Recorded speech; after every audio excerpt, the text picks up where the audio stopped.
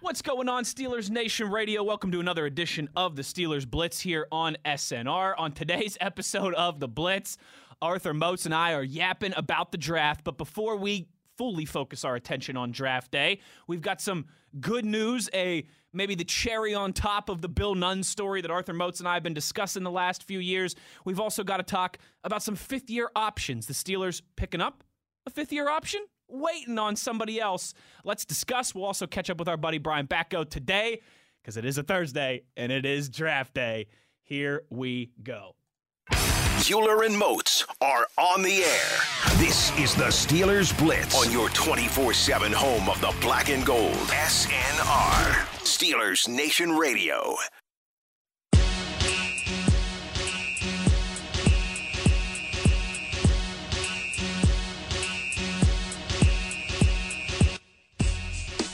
What's going on, Steelers Nation Radio? It is high noon on a Thursday afternoon. That can only mean one thing. It's time to go inside the Electric Factory here on your 24/7 home of the black and gold. I'm Wesley Euler. He's Arthur Moats. Between the two of us, a decade of NFL experience and a really good head of hair. You should know the drill by now, but if you don't, you want to get involved over the next couple of hours, how you can do so is on the .com. I'm talking the Twitter.com, of course, at Wesley Euler, at TheBody52. The Body. Moatsy, we've been waiting.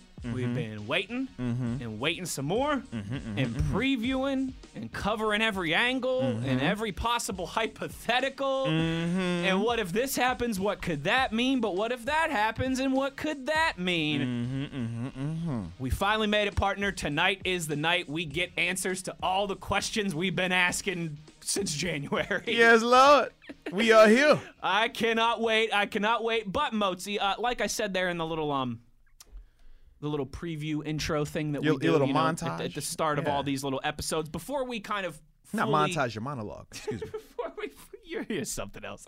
Before we fully shift our attention to the draft for the rest of the show, I think there's some housekeeping items we need to touch on here first, right? There is some keeping of the house that needs to be done. Both with the current team, both with the Steelers organization in terms of history. Let's start there. Good news, Moatsy. It's something you and I mean, honestly, in the 3 years that we've been doing this show together, we've discussed it. We've kept an eye on it, particularly around the Hall of Fame cycles.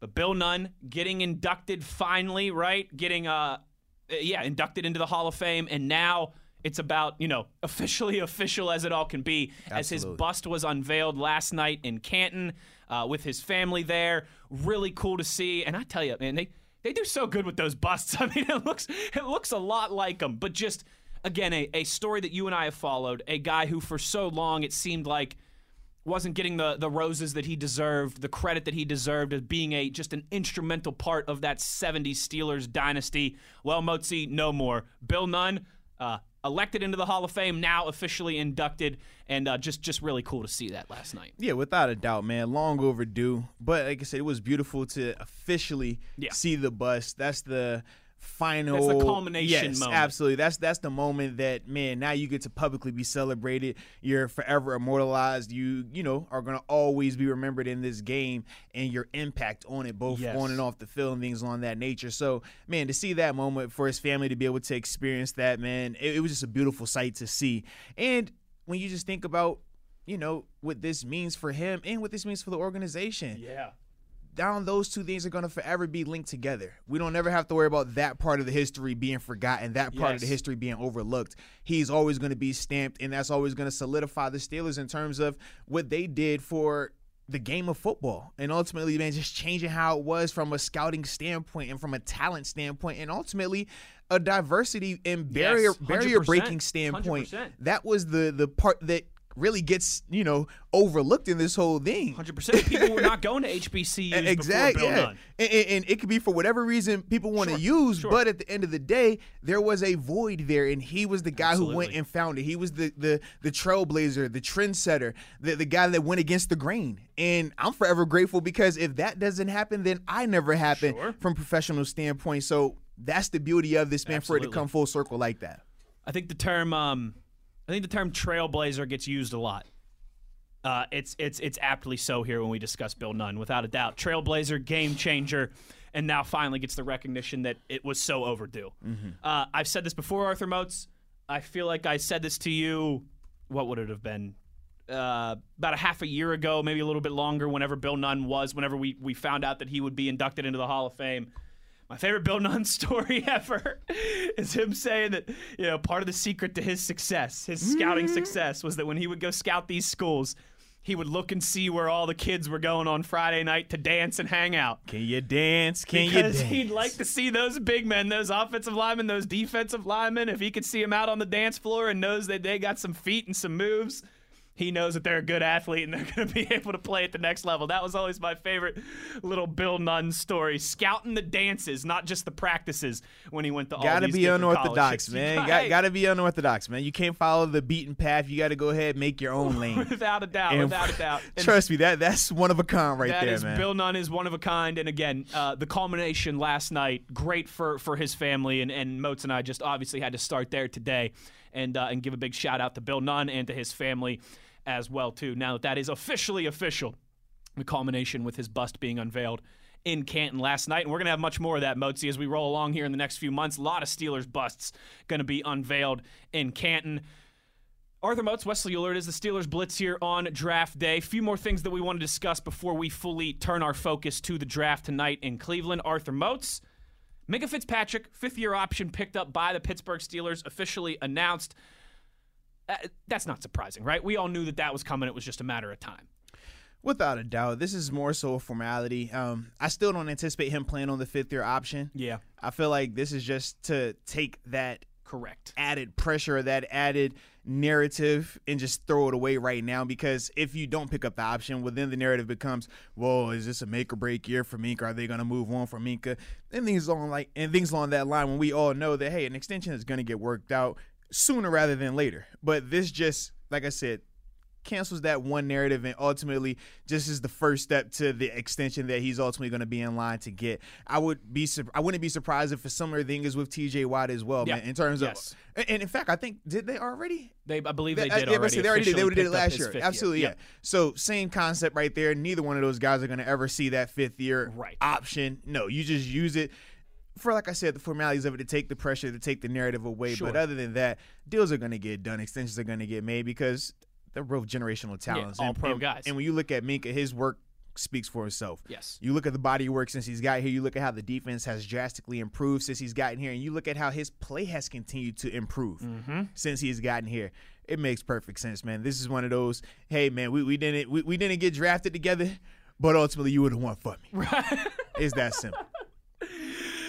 Mike Tomlin knew when he looked into Minkah Fitzpatrick's eyes back at that Alabama Pro Day, it might not happen right away. It's that simple, man. But you're the one day. Yeah. No, you're absolutely right.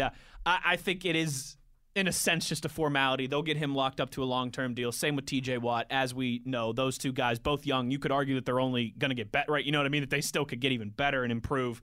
Both have been all pros at this point. Yeah, I think that's an easy business decision for the Steelers, though. Now, Arthur Moats, there could be maybe a more complicated decision for the Steelers related to another safety, right?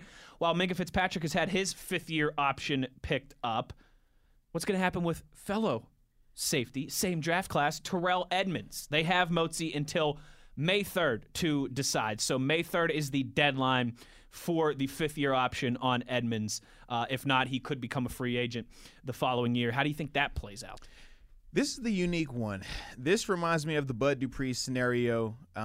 Was that 2 years ago? Yes. In the sense of both were first-round draft picks, both were guys that were slow to develop in certain areas, right? In terms of Bud, the sacks element. We knew he could play the run.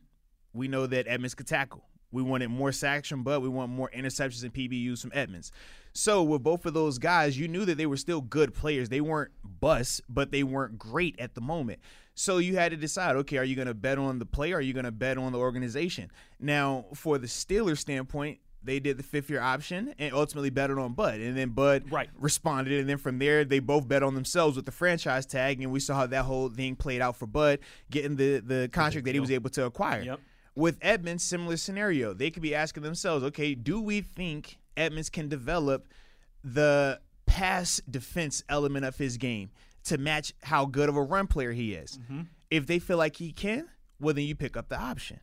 If you feel like that, hey, man, I've seen this guy, especially Coach Tomlin, who specializes in the secondary, If he feels like, man, I've seen enough, I just don't think this guy's going to ever be able to fully comprehend that part of his game, well, then, yeah, you don't pick up the option, and then you wait till a year from now and you draft his replacement, because this year's safety class, I don't feel like you're going to find a guy that's better than Edmonds unless you're moving up to get, a Trevon Moehrig or something like that. Yeah. Right, if you're not doing that, then I personally don't think that any of these guys are going to come in and just be better than Edmonds. So that's ultimately how I see it. But the thing also with Edmonds compared to Bud in terms of why they also decided to pick up his option, we know with pass rusher, it's a sexy position. We know it's a premium for it. So you can be an average pass rusher and still get paid elite pass rusher money. Correct. Solely because of the scarcity of that position. We've seen that with guys like Jadeveon Clowney. Absolutely. We saw that with what's the guy that went to Detroit? Flowers. Trey Flowers. Yep. We saw that with him as well. With Edmonds, he plays the less sexy position from a safety standpoint. He's a strong safety, not a free safety. Traditionally, free safeties are the guys who have a ton of interceptions. Minkah Fitzpatrick. Traditionally, strong safeties are guys who have 100-plus tackles per year. Edmonds. So you can see the difference, but one gets paid a lot more. It's no different than inside linebackers versus outside linebackers. Outside linebackers get paid a lot more. Inside linebackers, you got to be a freakazoid.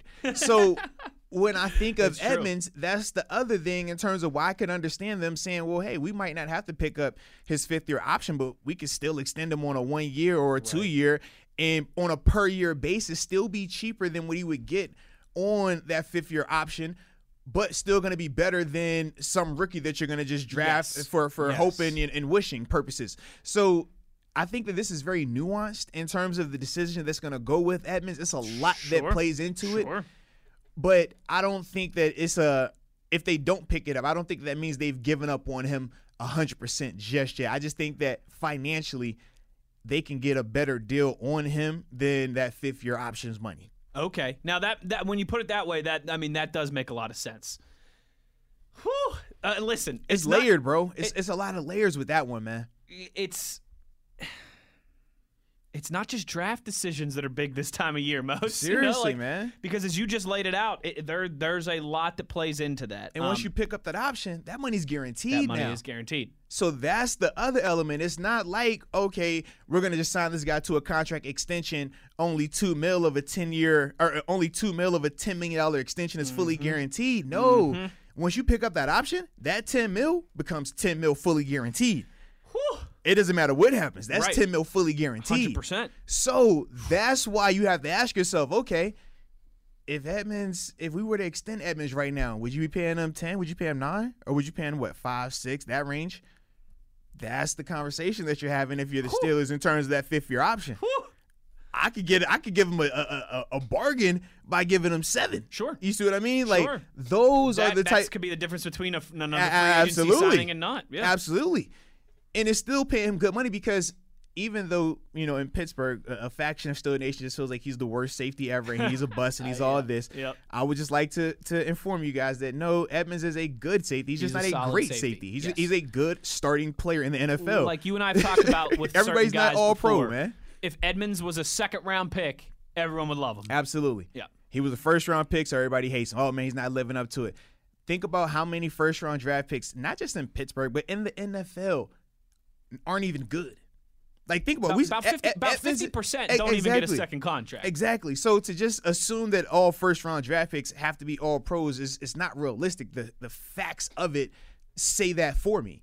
Yes. But ultimately, Edmonds is a good player. The thing is this. He's good at something that's not as sexy as what Minkah is good at. Correct. Minkah is really good at what? Playing the ball, get interceptions. We know what Minkah struggles in drastically. Tackling. Edmonds, he's great at tackling. Not so great at playing struggles the ball. At playing the ball in coverage. Yep. Even though he's really good at tackling, and you need both of those guys together. You need that yin and yang. You need it together. If you got 2 guys that can tackle and nobody that can cover, it doesn't help. Absolutely. If you got 2 guys that can cover and nobody that can tackle, it doesn't help.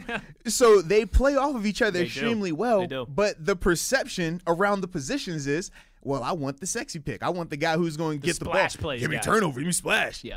Not thinking about, okay, well, what about in these games where that splash isn't happening?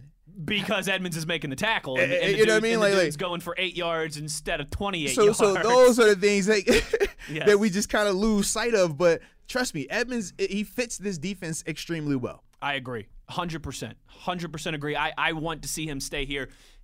everything you just touched on particularly too, it does feel like him and Minkah play off of each other so well, and that's very important. There's some Ryan Clark, Troy Polamalu there. You know what I mean? Without a doubt. Where you've got the crazy guy who's going to make plays, and then you've got just the surefire tackler, solid guy back there as well too. That's the balance that you want at the safety position. So what say Yins? You want that fifth-year option picked up on Edmonds? Would you rather just try and sign him to a more team-friendly contract extension, or are you one of those that Moats just said that you think he stinks and you want to see him move on? Let us know on Twitter at Wesley Euler, at TheBody52. The Body. All right, now Arthur Moats. Hey now. That's enough of that, for now. Let's start to look ahead here a little bit to the draft. We know what the people are here for today. They're here for the draft first today? round. Let me hit the hold on. Let me hit the little sounder here as we could get our draft sounder going.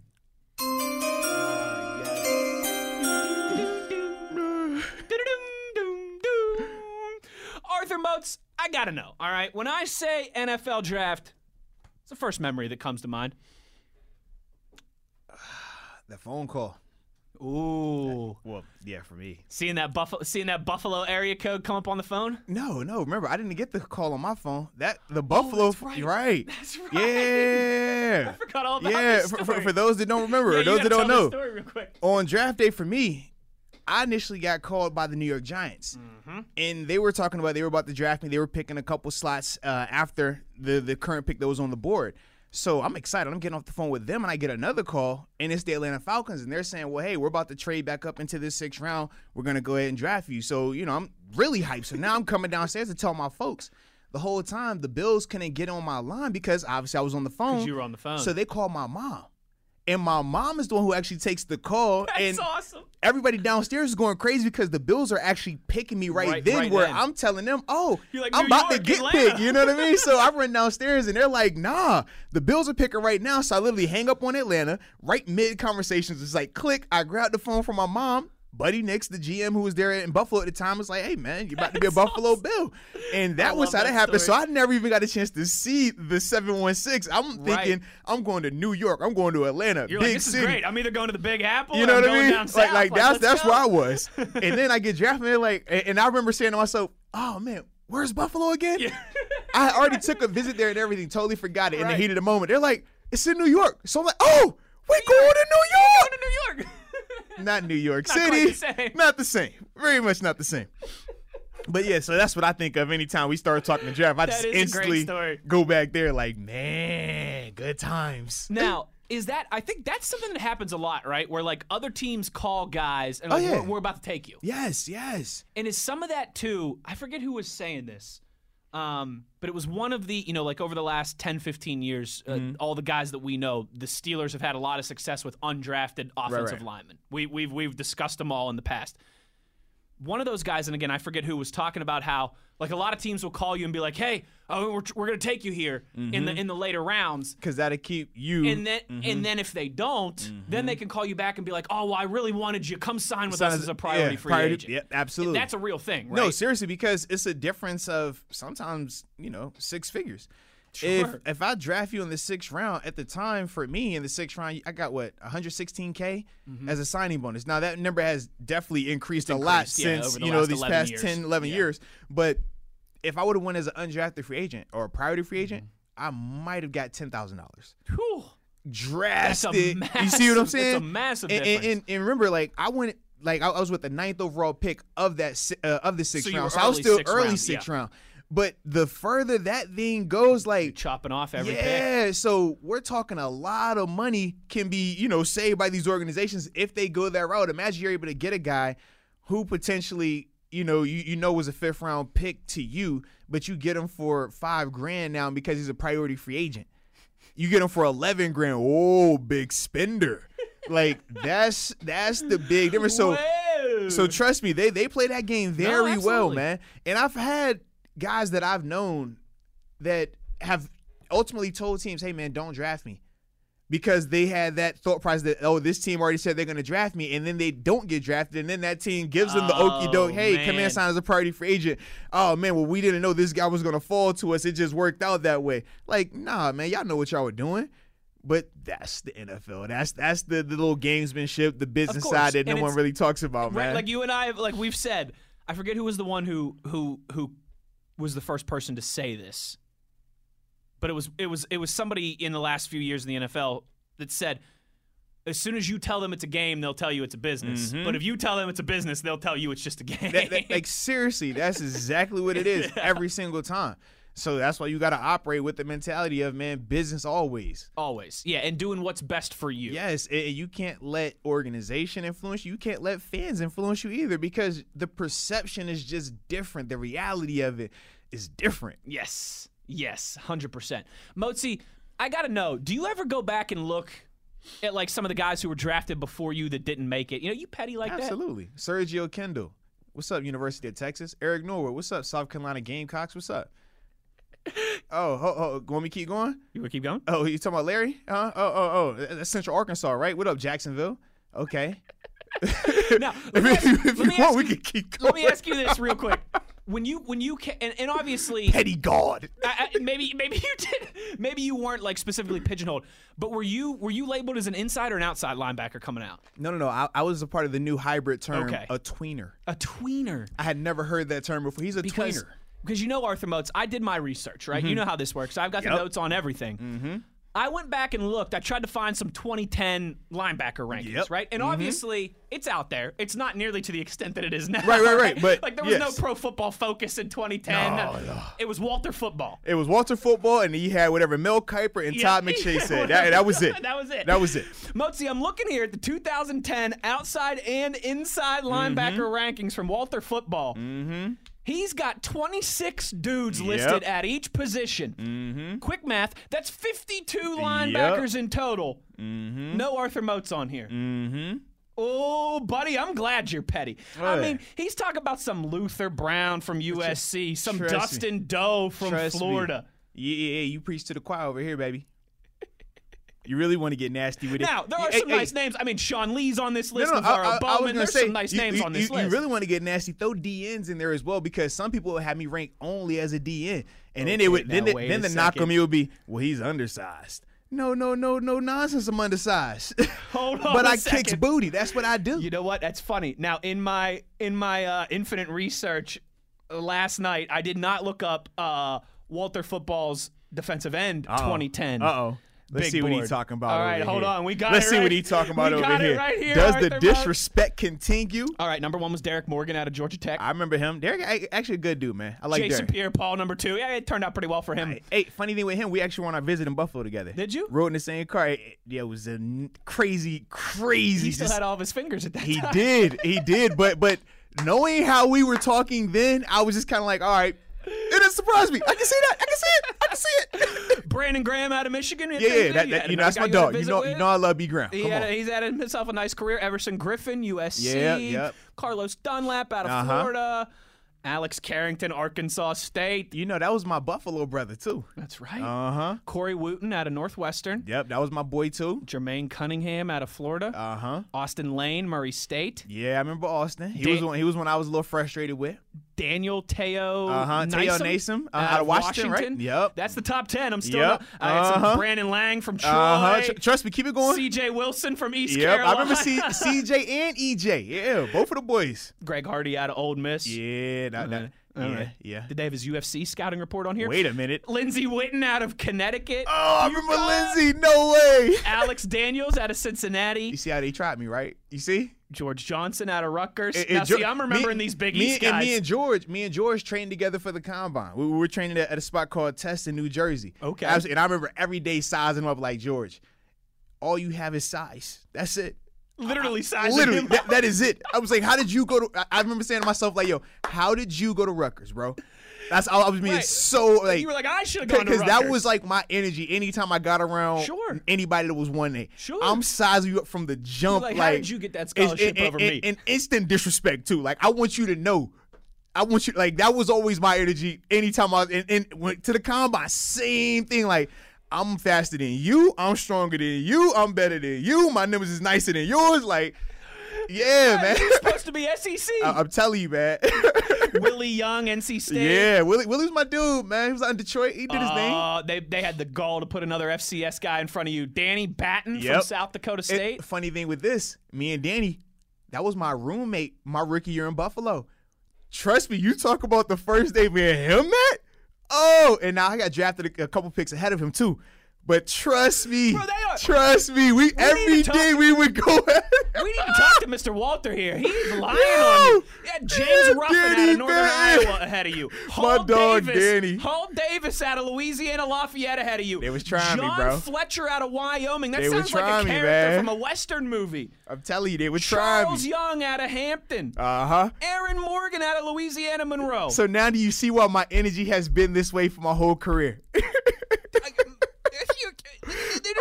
I'm in the 30s on this list, and I don't see Arthur Moats. The disrespect here. No. But think about this, right? You're gonna have 1AA defenders that I beat out handedly at the time for winning my award. The largest, that's the craziest part. The largest number in the history of the award is the amount of votes I won by.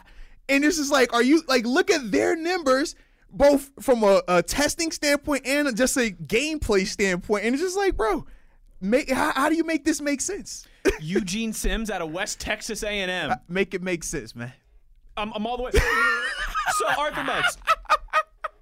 In 2010, Walter Football went 26 interior linebackers deep, 26 outside linebackers deep, and 35 defensive ends deep, and not one mention for Arthur Moats. You see why my energy now is what it is. I see why you had that energy. You see what it is, man. I got you. I'm like, how, bro? How? Is it a pro day thing? Pro day numbers was crazy. Is it a combine thing? Combine numbers were crazy. Is it a stats were crazy? Is it multiple years? Multiple years was crazy. Like, what do we make? You need hardware. You need pedigree. You need awards. We got them too. Like, what are we looking for? I love it. I love the petty look backs at draft day. And you know what I was thinking today too, Moatsy, is obviously it's been really nice weather this week, and of course today is just pouring cats and dogs. I'm sure it's the same in Cleveland.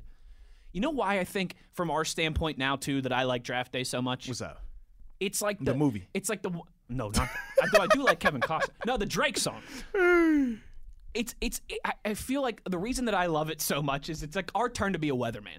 Yes, and you know what I mean by that? Like, we spend all this time doing all this projecting and everything, but no one really rips you if you're wrong. It just like is what it is if you're wrong. It's expected that you're going to be wrong. They hit you with what's the draft? Nobody's ever right. It's no exact science. I think that's why I love it so much, because you and I can sit here and we can, Najee Harris this and Zaven Collins that. And if the Steelers end up taking some dude at 24 that we haven't discussed at all, no one's going to rip us. They're going to be like, hey, that's just the draft, baby. That's the way she goes. I mean, we're going to either be loving the pick or hating the pick too much to worry about who we said or didn't say we were going to draft. Like, that's just how it goes. Because normally, right, like you and I, we make predictions every week and things like that. If we get them wrong, people get on our case. You know, if the Steelers are playing the Chargers and we pick the Steelers to lose and the Chargers win and the Steelers beat, everyone's tweeting us, ha, you got it wrong.